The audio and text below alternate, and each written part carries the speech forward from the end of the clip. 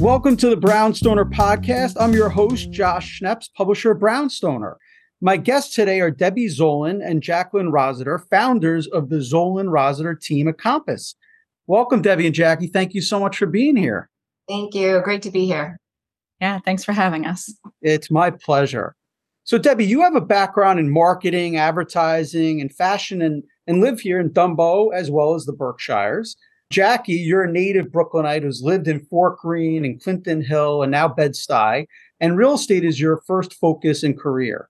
As a team, you have more than 30 years experience with every aspect of residential sales, including special situations such as estate sale, short sales, sponsor apartments, co-op rentals, and new development sales.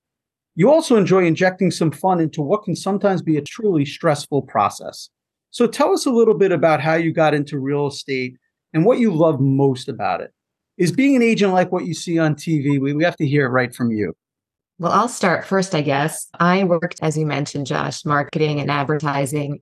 I also had a t-shirt company, and I was running that t-shirt company when there was the downturn in the economy. And a friend of mine suggested that I go into real estate. And I had never actually thought about it at all. And frankly, real estate agents don't have the greatest reputations or don't always have the greatest reputations.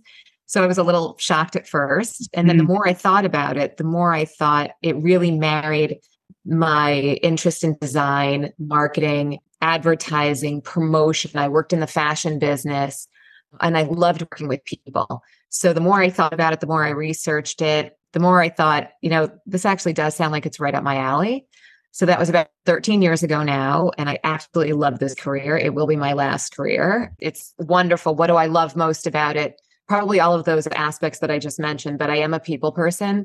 And so I really enjoy working with different kinds of people. I like to figure things out, and I feel like real estate sometimes is a puzzle, whether we're working with a buyer, working with a seller, trying to find the buyer for the property, or trying to find the property for the buyer.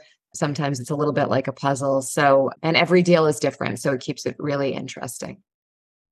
Thank you, Debbie. What about you, Jacqueline?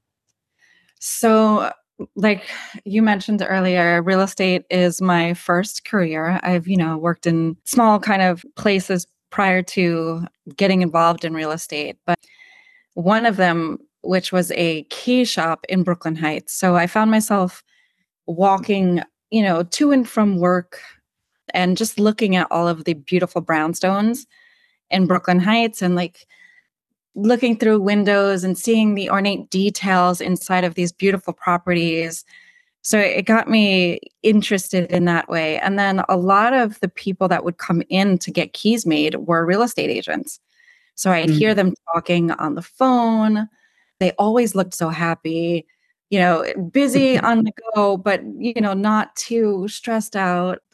And I started talking to them and picking their brains too. And what I loved most about it is just yes, the flexibility of creating your own schedule and things like that. I had a hard time punching a clock. That would make me feel very constricted, whereas this industry makes me feel it's more expanded. I'm not afraid of hard work. I work very, very hard, probably more than, somebody who works full time and is able to come home and turn their business off. So yeah, it was the first and only kind of career that I had. And it's like Debbie said, it's going to be my last too. I absolutely love what I do. It doesn't feel like work. Every day is different. I'm always learning something new. I am also a people person. So I found the industry that I was meant to be in at an early age and, extremely grateful for that. That's really fortunate. I think in order for anyone to be great at what they do, you really have to love it. So that's really terrific to hear. Well, I'm sure a lot of our listeners would love to hear from each of you, really about the current market conditions. What are you seeing in Brooklyn and what advice are you giving to your clients about sales prices, about the low inventory and the high current interest rates? So I don't know who wants to take that one first. So it's a little tough in the market right now. I think anybody who's going to tell you it's a breeze is not telling the truth. It's a little tough. Obviously, the inflated interest rates, the lack of inventory, people's concern about the geopolitical situation. It's just a little bit tougher. It's a little bit of a struggle. And then the deals that are getting done, it's taking a lot longer to get them across the finish line. So there's a lot of apprehension, I would say.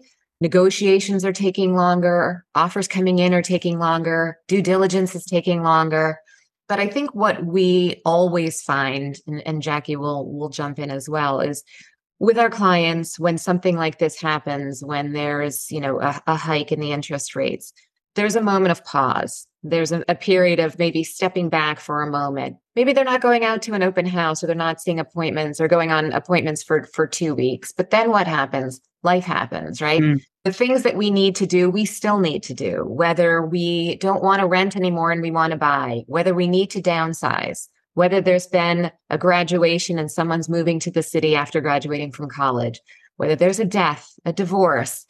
I can tell you countless situations right now where, why people are selling or why people are buying. And it's really all of those life situations. So it is tough, but there's still properties out there. There will be more properties coming on the market in the new year, as they typically do in January. Sellers, if they are reasonable and they are realistic, deals are getting done. I'm seeing a lot more cash offers at every price point out there. Wow. And, it's things will get done. You have to have persistence. You have to persevere, and you have to align yourself with a great agent. Sure. Agreed. I think the advice that I'm giving my sellers these days is not to go into the listing at an inflated number, because then it will just end up sitting, right? It's really about being strategic and pricing it correctly in this market. If if you're looking for things to sell, if you need to make something happen, because like Debbie said, there's always going to be a seller, there's always going to be a buyer, because life is always happening no matter what the market is. And it's really hard to time the market, right? Like, you don't know when you're at the bottom of the market until you start to see an uptick, so it's really hard to time everything. And sometimes you just can't time it because, life is happening. So it's just about being strategic and really understanding the personal needs and wants of that in particular client, and then helping them, guide them as much as you possibly can, to their desired result, regardless of the market that we're in. No, that's great feedback. I really appreciate it. I think one of the things that would be great is for you guys to share a story about a challenging special situation that you recently helped a client with. Anything that you could share in that perspective? Debbie's got a good one. I mean, I'm happy to start. Unfortunate situation, but we had a buyer, a lovely young woman, in contract on a house in Flatbush. I think we're about, 2 weeks into the contract signing. And I got a call from the listing agent.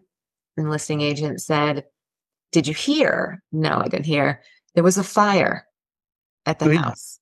There was a fire at the house. I said, "Oh my gosh, we have no idea what the condition is. You're going to have to tell your buyer. We don't know what the situation is, but you'll have to call the buyer." So I called the attorney, who I know really well, spoke to her. She's, "I've never had this happen." I said, "Neither have I." We called the buyer. We were really lucky in that this buyer was just the calmest person I've ever dealt with. And imagine getting a phone call from your agent saying the house that you're in contract to buy was up in flames last night. We all went on YouTube and found the local neighbors, having filmed it, and it was pretty dramatic. And we had no sense of, the condition of the house. So we went about all of the typical steps. We had to find out that there needed to be the, inspection report. The firemen had to get in there. So we discussed what they wanted to do. They finally were able to get in there. It was really unbelievable in terms of the water damage on top of, the fire damage. Did not have the fire marshal's report. I think we still don't have the fire marshal's report. We were finally able to get in there. We brought the contractor. We brought an architect. She still decided she wanted to move forward with it. Wow. Obviously, we were able to renegotiate the property. It was an estate sale. So this was a really unfortunate situation for everybody. The family had no money. This was their largest asset. My client is pregnant. She has to extend the lease on her current apartment. There was a lot of negotiation back and forth. And just to add, some more drama, a number of developers started contacting the agents and saying they wanted to buy this sight unseen. So, we're now negotiating with, developers who probably wanted to raise the property and just start all over again. So long story short, it was really unbelievable. We luckily had very even-keeled clients. The attorney was tremendous. And we were able to renegotiate the property for about $125,000 less than we were in contract for. She is moving forward. We obviously spent a lot of time figuring out, was there another property that she could purchase? And she decided that location, that property, even with the additional work, was what she wanted. With perseverance and a good team got us across the finish line. That's a challenging situation. Yeah. And that's great they were able to work with them to still move forward and buy it. That's terrific. Well, listen, sometimes things happen for a reason. Thankfully, no one was hurt with that fire. Exactly. Yeah. I'd love for you guys to share a little bit about the Compass Concierge program. I think it would be great to give an example of how the program benefits clients. So we've used it a number of times and have seen amazing success with this product. It's a brilliant product to be able to offer our customers, whether they have the cash to do the upfront work or not. We use it mostly for staging and to improve the property prior to listing it so that we can get as many eyes in the door as early on and get the seller the best price without them having to come out of pocket initially to do this work, right? It just comes out of the closing, out of the proceeds. Mm-hmm. So we've had tremendous success. We've used it quite a few times. We used it most recently on a co-op in Brooklyn Heights. Unfortunately, the seller did not have the wherewithal to, put the money forward to improve upon the property so that it showed in its best light. And we did a lot of things. We did electrical updates. We did plumbing. We painted the entire apartment. I had this brilliant, unbelievably hardworking declutterer come in and help them literally empty the house of bags and bags of clothing and items that didn't need to be there anymore. She even helped sort of reorganize the furniture and take some of the furniture out and put it in storage. She was able to sell some of the items for the seller. So to give them additional income too, additional money to sell some of the items. We did not stage that one, but this was a number of different, contractors coming in, the coordination of it. But this was an incredibly successful sale. We listed it and we had offers within the first 2 weeks, and it ultimately sold for 13% over the asking price. And the clients were so appreciative. And it literally would not have gotten done that way had it not been for Compass Concierge, because they literally didn't have the resources to spend the money, and they would not have gotten that, additional 13% over the asking price had we not done that work. So I've done it countless times, whether the seller could afford it or not. Sometimes it's just more convenient. We're able to give them a credit card and they literally use that credit card. I have a seller right now using it for, again, plumbing updates. Even when he moved out some of the furniture and he bought items from Amazon, just lights that we needed in the apartment, he used it for Amazon. So it's really, really practical. And then, like Jackie said, it's just taken out at the end of the sale. And even to the monthly carrying cost of the unit, they're allowed to use a certain number towards that. So if it's an estate sale or something, right, and they're inheriting this and they have to see the process through, and it's another expense added on, they can just take that, the Compass Concierge, money, and use it towards that. That's a terrific program. It really is. We use it, and only Compass has it. So there have been a number of firms that have come out with programs since then, and I don't know what they call them, but it also enables us to, share that information with the sellers when we're pitching it, when we're pitching that listing. So we're in a unique situation where this product exists only, if you're a Compass agent. So even if a seller doesn't use it, they're truly blown away by the concept of it. It's a really, really smart idea. And basically things that happen at Compass happen because agents express a need for something. And that was an instance here where Compass Concierge was created because agents said, we have numerous sellers who just can't afford or don't want to deal with the prep of their apartment. And so this Compass Concierge was created. Yeah, for certain situations, I mean, it seems like a win-win. Yeah. So let's talk about both your passions. You both have many passions in addition to real estate, including yoga, salsa dancing, weight training, tennis, travel, and more. October is Breast Cancer Awareness Month. And I'd really love for you to share your interest in this awareness month and the work that you're doing with the 5 Under 40 Foundation. So I'll start because I've done a lot of work with that organization. And, Debbie has done a lot of work with other organizations, but 5 Under 40 in particular, I was a brand ambassador for a number of years after receiving a diagnosis myself of breast cancer when I was 37 years old. Debbie and I are both breast cancer thrivers. We worked together prior to teaming up together. We collaborated a lot when we were sitting side by side in an office where we were prior to Compass. And I remember getting the diagnosis and calling Debbie to share the news. And, she was like, whatever you need, I'm here to support you. And she did. She really supported me throughout the entire process, both personally and professionally. And then, a year or two later, she ended up getting diagnosed herself. But with the 5 Under 40 Foundation, it's an organization that funds medical wellness and beauty services for women who are diagnosed with breast cancer or who have the BRCA gene under the age of 40. So it's a very small demographic, but, unfortunately growing rapidly. And these younger women usually present with more aggressive types of cancers because it's below the 40-year mark where you're supposed to get your mammogram and stuff like that. So these women are usually feeling it on their own and things like in a different period of their life. They may or may not have kids. They might be just starting a career, right? So it's really challenging. And 5 Under 40 did some really, really great work in terms of supporting these women, mental health support. They took me to get a wig. It was great to see women on the other side of the disease, right after they had gone through treatment and they're successfully living their life again. Sure. It was by far one of the hardest things I've ever had to deal with in my life. It shook me to my core. But 8 years out, thank God, and Debbie and I are still there to support each other. Yeah, that must have created a special bond between the two of you, I can imagine. Oh my God, for sure. Something that I'm involved with is Immerman Angels.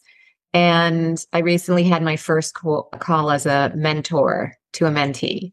So it's a support system that is based upon our specific diagnoses. So, if somebody's stage 1 or stage 2 or, some type of diagnosis that's similar to someone else, they match you with someone. So it's really, really rewarding. And I signed up for it after I went through everything. And I guess fortunately I hadn't gotten a call, so nobody needed that support at the particular time. But I had a call with a woman on Sunday, and I just felt like after I had been diagnosed and I had, was able to speak to friends of friends or family members to be able to, pay it back and offer that type of consulting or a friendship or a lending ear to somebody who doesn't have, somebody close to them that experienced that. And in particular, she was somebody who had a son and a son who was my son's age when I was diagnosed. So we specifically talked about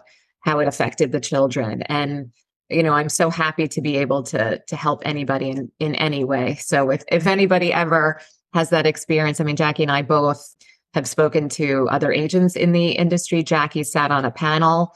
Unfortunately, breast cancer is here and it's affecting a lot of people. And, while I don't really talk about it that much now, people know a little bit more and more, but I'm always happy to, share my experience or help anybody in any way.